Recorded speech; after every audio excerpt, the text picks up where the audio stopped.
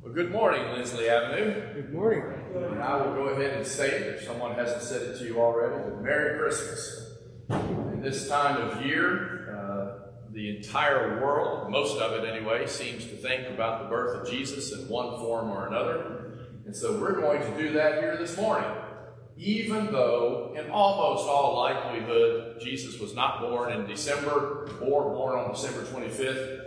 And even though the early Christians, the early church, didn't particularly make a big celebration out of the birth of Jesus, our culture does. And with people around us thinking about the birth of Jesus, there's a phrase that was present back in that time, and that was seize the day. If people are thinking about Jesus, then we ought to be talking about Jesus. And in particular, they're thinking about the birth of Jesus.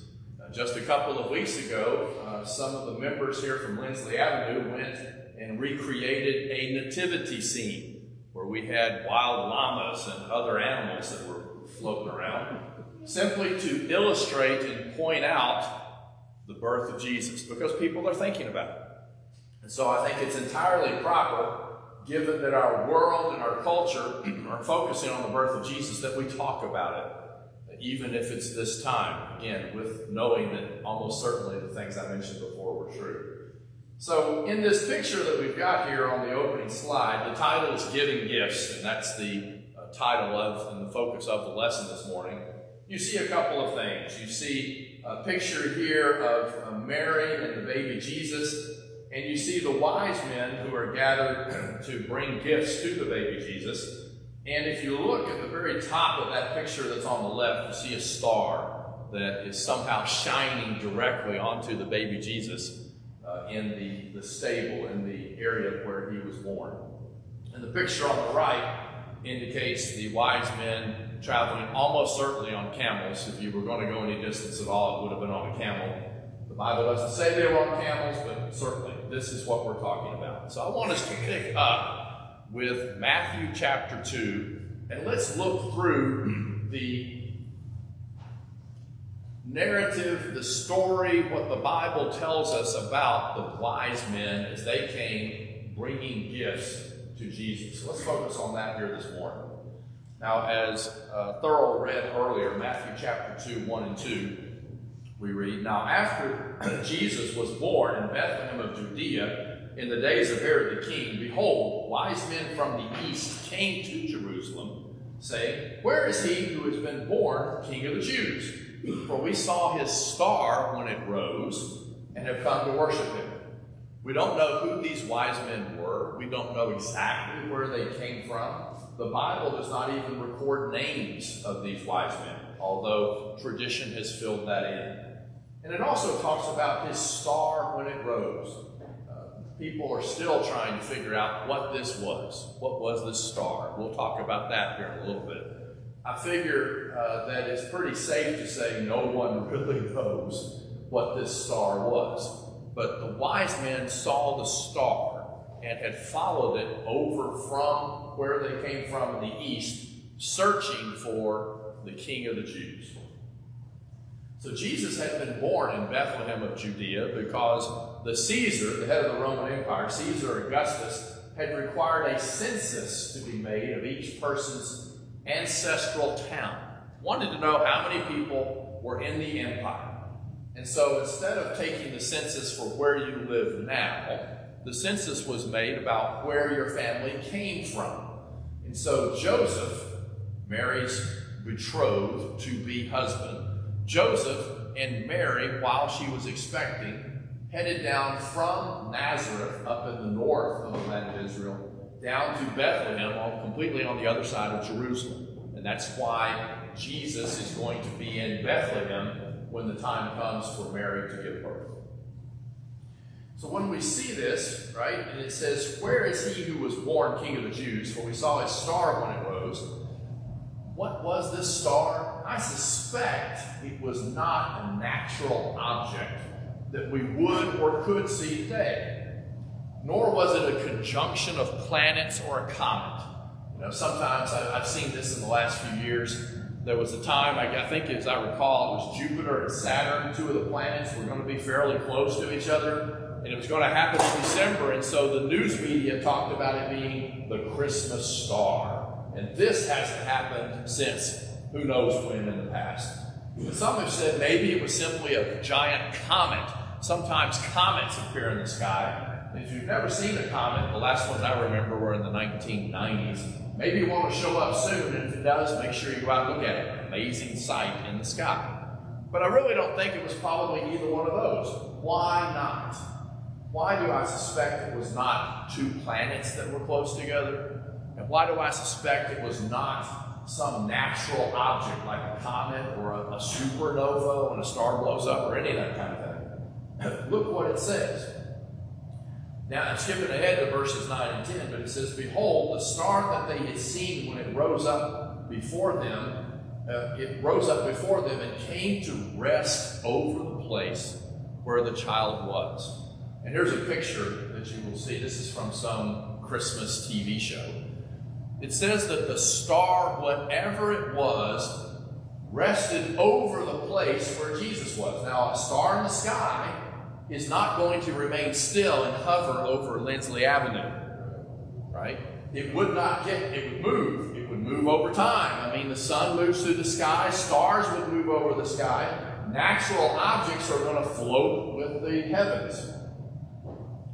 We're not talking about a natural object. Whatever this was, it's not a conjunction of planets, because those would move as the earth turned and the sky moved. Wouldn't be a comet. I have no idea what this was. But we are told that it appeared, that to the wise men it announced, it signified the birth of the King of the Jews, and they followed it from where they were toward Jerusalem. And in a few verses, it led them from Jerusalem down to Bethlehem because it was hovering somehow over where the child was. So whatever the newspapers or the web pages or emails or Facebook, obviously the source of all true information, whatever those things may tell you about the star of Christmas or the star of Bethlehem, take it all with several grains of salt, because almost certainly we don't have any clue what it was. But I'm so glad there was a star, because it leads the wise men from where they were to come to Jesus. Something important enough to lead the wise men to Jesus indicates there's always going to be something important in Jesus that ought to lead people to him. So keep reading with me. Back a few verses, back to verse 3. When Herod the king heard this, when he heard that the star had appeared indicating the birth of the King of the Jews, when Herod the king heard this, he was troubled, and all Jerusalem with him. And assembling all the chief priests and scribes of the people, he inquired of them where the Christ, the King of the Jews, the Messiah, the Savior of the Jews, the future king that was to come, where this individual was to be born. The chief priests and the scribes told him, "In Bethlehem of Judea, for so it is written by the prophet, and you, O Bethlehem in the land of Judah, are by no means least among the rulers of Judah, for from you shall come a ruler who will shepherd my people Israel." This ruler, this individual who was going to be king over the Jewish people, is this baby Jesus who was just born. The prophecy had been that it would happen in Bethlehem, and through the ordinance, through the announcement, through the requirement of Caesar Augustus, head of the Roman Empire, no less, that came about in the days when Mary was to deliver the baby that had come from the Holy Spirit. So when you read this, right, then Herod summoned the wise men secretly. So he got his answer from the chief priests and the scribes. The king's going to be born in Bethlehem. So he calls the wise men, and this is not as open as the previous interactions. This is secretly. And ascertained from them when the star had appeared, how long ago did you see the star? Why he's asking this will turn out to be very important, because he is going to try to kill the king of the Jews that have been born.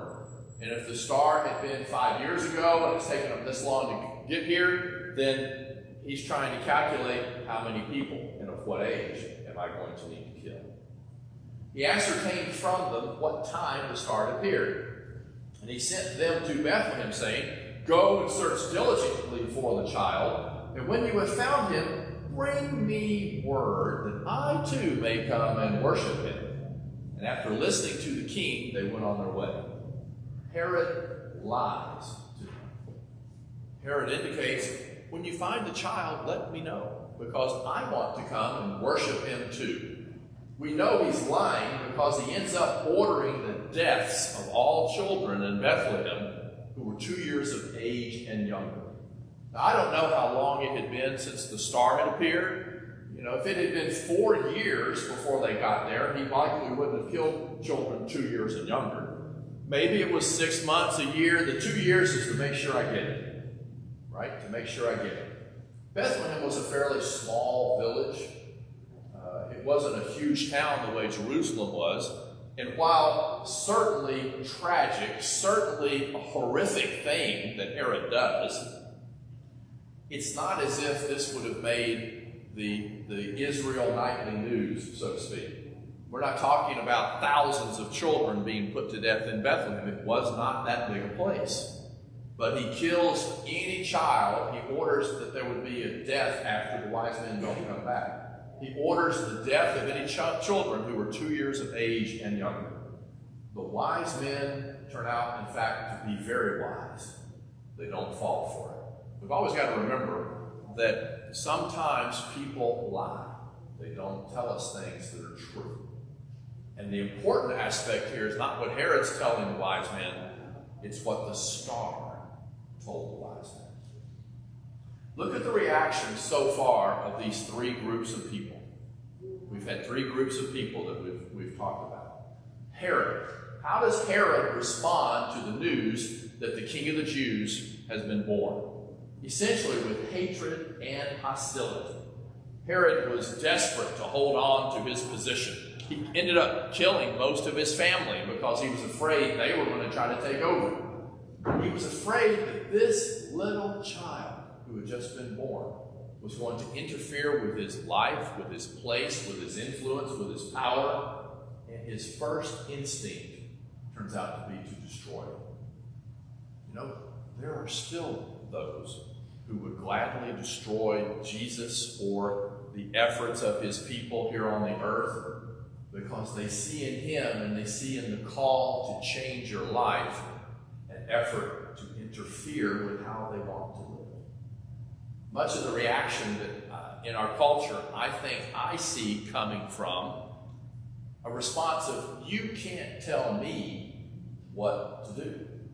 If I want to do this, who are you to say no? Well, I'm nobody. You are nobody. But when we call people to live as God wants them to live, that will interfere with the way they want to live. And so the response of Herod is still occurring to people when they meet Jesus or the call to change today. Look at the reaction of the chief priests and scribes. They essentially have complete indifference. They quote the passage from the Old Testament, the prophecy about where Jesus was going to be born, but it doesn't make the slightest difference to them. In Bethlehem of Judea, I recall having studied that under this rabbi. It's over here in Bethlehem. That's where the Messiah was to be born. They don't show any interest in the star that led the wise men there. They don't show any interest, because none is recorded, in checking out what the wise men found. They are simply so trapped and engrossed in the rituals that they had of worshiping God in the temple that they completely disregard Jesus. He didn't mean anything to them. Now, what does that say to some of us today? Well, we cannot allow ourselves to be so interested in our own affairs, even religiously. I'm sorry, I can't help you with this because we have to clean the communion plates, or we have to do this. Our services are about to start. We like to think that there's nothing today that might be of more interest to us than telling people and helping people, telling people about Jesus. There are still those. They're still out there that will have the same reaction to Jesus that these chief priests and scribes did. And that's not a good thing either. Look at the reaction of the wise men. These were seekers. That was a popular word a few years ago. People were seekers, looking to adore and worship, to lay at the feet of Jesus the best gifts they could bring. Surely, when anyone realizes the love of God in Jesus, when they see the love of God in Jesus, when they see the love of God in those in whom Jesus lives, as you and me, then they too should become lost in love and wonder and praise. It all started with the birth of this baby in Bethlehem a number of years ago.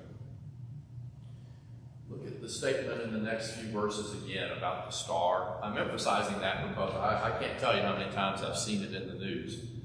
It's hard to imagine how this was a star light years away, or planets or comets that are millions of miles away could somehow be hovering over a small little town. As you say, the sky moves. If you stay outside long enough, right? The sun moves, the stars move.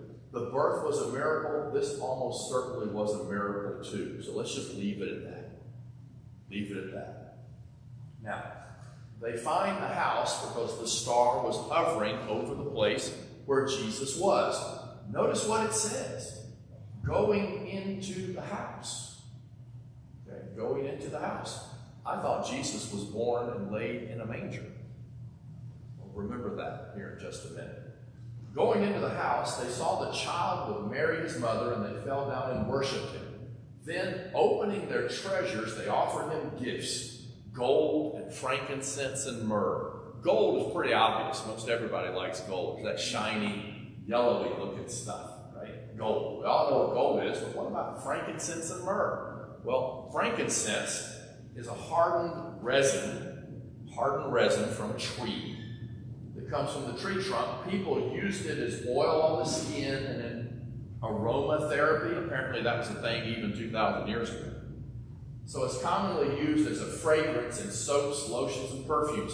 A hardened, resin, right, that's dried up sap from a tree that could still bring wonderful smells. Wonderful smells. Very rare, hard to get. And so gold and then frankincense, a wonderful aromatic resin given as gifts to a king. Myrrh, they also give myrrh. I always have trouble spelling that. I want to put 2 H's instead of 2 R's. So I'm shocked that it wasn't misspelled there. It's also a gum resin extracted from small thorny trees. That might make it rare by itself, digging in, grabbing around in thorny trees. It's been used as a perfume and medicine. So if it was mixed with wine, which was common across a lot of cultures, was used for pleasure and as an analgesic, for pain relief. And so things that were hard to find. If you've got enough money, you can get gold, absolutely. But in a poor world, which is where Jesus was born, gold would have been very difficult to acquire. Frankincense and myrrh, again, very difficult to acquire. There weren't a lot of nice-smelling things around in the world of the first century. There weren't a lot of nice-smelling people around. Doesn't matter, because the baby born there is born to be the king not only of the Jews, but the king of the entire world. And the wise men led to him by the star, leave behind gifts suitable for a king. Now back to this going into the house as a side note. By the time the wise men get to Bethlehem, Jesus and his family are no longer staying over in the barn or the stable with the animals. When the shepherds come, Jesus is in a manger, and Joseph and Mary, we're told, or that night he's born, are with some animals. By the time the wise men get there, days, maybe weeks later, I don't know. But there's been enough time for them to find some suitable housing. So Even though I've played the wise man at the nativity scene that we've done, it's in some ways a false image, because almost certainly the wise men, the shepherds, and the baby in the manger are not all together at the same time. Otherwise, the text would say going into the stable, going into the barn, going in where the animals were, they find the baby Jesus. He doesn't hurt anything. People expect, all the TV shows talking about the baby Jesus, the little drummer boy, I think even shows it, all that kind of stuff.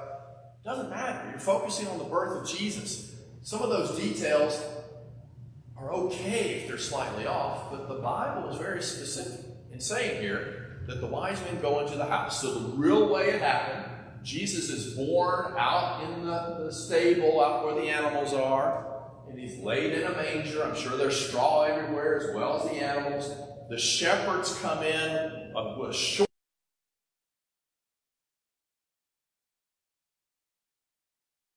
And the shepherds almost certainly are seeing Jesus out there among the animals. The wise men had seen the star. How long before they got there, right? If they saw the star saying birth has happened, it could have taken them weeks or months, I don't know, to get to where Jerusalem was. They then talk to Herod, and then they go down to Bethlehem, and they're in a house by the time the wise men get there. Being warned in a dream not to return to Herod, the wise men, departed to their own country by another way. God warns the wise men not to avoid Herod, not to trust Herod. Remember, Herod had said, "Tell me where you find him, because I too want to come and worship this individual baby born King of the Jews." He's a liar, because all he seems to want to do is to kill the babies who might have been born King of the Jews. So the wise men brought gifts to the newborn Jesus, right? That's what we remember about the wise men. What do you and I have that we would bring to him? Have any myrrh lying around? I didn't smell any when I was going around the auditorium. I'm not even sure really what it smells like, but gold, silver, and myrrh, no. Gold, frankincense, and myrrh, no. We don't have the same gifts. What can we give to Jesus? What can we give? Well, for that I want to go over for just the last couple of minutes to 2 Corinthians chapter 8, verses 1 through 5. I want to look at what we can give to God. God doesn't need our gold. He doesn't really need our money either. Now, I know I'm saying that before the contribution has happened. But the contribution is not to give to God. It's to give to help God's work here on the earth. It's to help people through benevolence, people who need our help. And it's to teach people in here and out there. That's why we give. So what could you give to God? You don't give. God doesn't have a bank account. You can't give money to God. That's the pot. It doesn't go to God. What can you give to God? Well, look at this passage here in 2 Corinthians 8 with me. We want you to know, brothers, about the grace of God that has been given among the churches of Macedonia. So, for in a severe test of affliction, their abundance of joy and their extreme poverty have overflowed in a wealth of generosity on their part. Now, switching gears, as I say here, to some years after the birth of Jesus, the Apostle Paul is telling the Christians in Corinth, down in the southern part of Greece, about their brothers and sisters in Macedonia, up in the northern part of Greece, about the generosity that they were showing. People who, even though they were poor, and the word here describes somebody who is so poor they just have nothing at all. Nothing at all. But notice, look back to the verses there in 2 Corinthians 8. In a test of their affliction, a test when they were really having trouble, their abundance of joy ended up as well accompanied by their extreme poverty. How can you have an abundance of joy in extreme poverty? That doesn't seem to go together, does it? But these people in the churches of Macedonia had an abundance of joy and extreme poverty at the same time. I think they're showing a great deal of maturity that I know I need, because joy doesn't come from having a lot of things. Joy comes from being able to help people. And this collection they're talking about here is to help Christians in a completely different part of the world. Paul's going to try to convince the Corinthians to also help, because the churches in Macedonia have already done that. Read with me. For they, the churches in Macedonia, gave according to their means, as I can testify, and beyond their means. More than they could possibly have been expected to give. More than is even reasonable. We already read they had extreme poverty. But they gave not only according to their means, but beyond their means. Begging us earnestly, intensely, for the favor of taking part in the relief of the saints. It's as if they're saying to Paul, look, I know we don't have much, but please let us help. We will find a way to help. They gave as they could. That's always the important thing. Jesus tells the story that happened to Jesus of where these rich people came in. It's as if they had giant Santa Claus bags of gold, and they just emptied it in the treasury. Listen to all my coins falling out of my big bag as I shuffle it into the treasury. And then you had one old widow lady who came in and gave the only coin she had. The key is giving. It's not so much how much, but giving. But that's really not even my main point in 2 Corinthians 8. Begging Paul for the opportunity to help, but look at the important last section here. And this, not as we expected, but they gave themselves first to the Lord, and then by the will of God to us. Before they gave money, they gave themselves to God. What do you and I have that we can give to Jesus today? Jesus doesn't need our money, although we're going to pick up a collection. He doesn't need our money. He doesn't need frankincense and myrrh. What Jesus wants is the one thing we really can give, which is ourselves. The people in Macedonia here, in these northern Greece churches, had it right. They gave money, but before they did anything, they gave themselves to God. So I want to beg you here this morning, if your life is not given to God, if it is not something that God already has, the gift God wants is you. He wants you to leave the life you've been living, to change it from wrong to right, and to become a member of His family. If you're a member of His family, but you've been living the way you want to live, much more than you should, He wants you to come back. In terms of giving gifts, the only gift that matters this morning is much like these people in Macedonia. Please, as we stand and sing, let's give ourselves to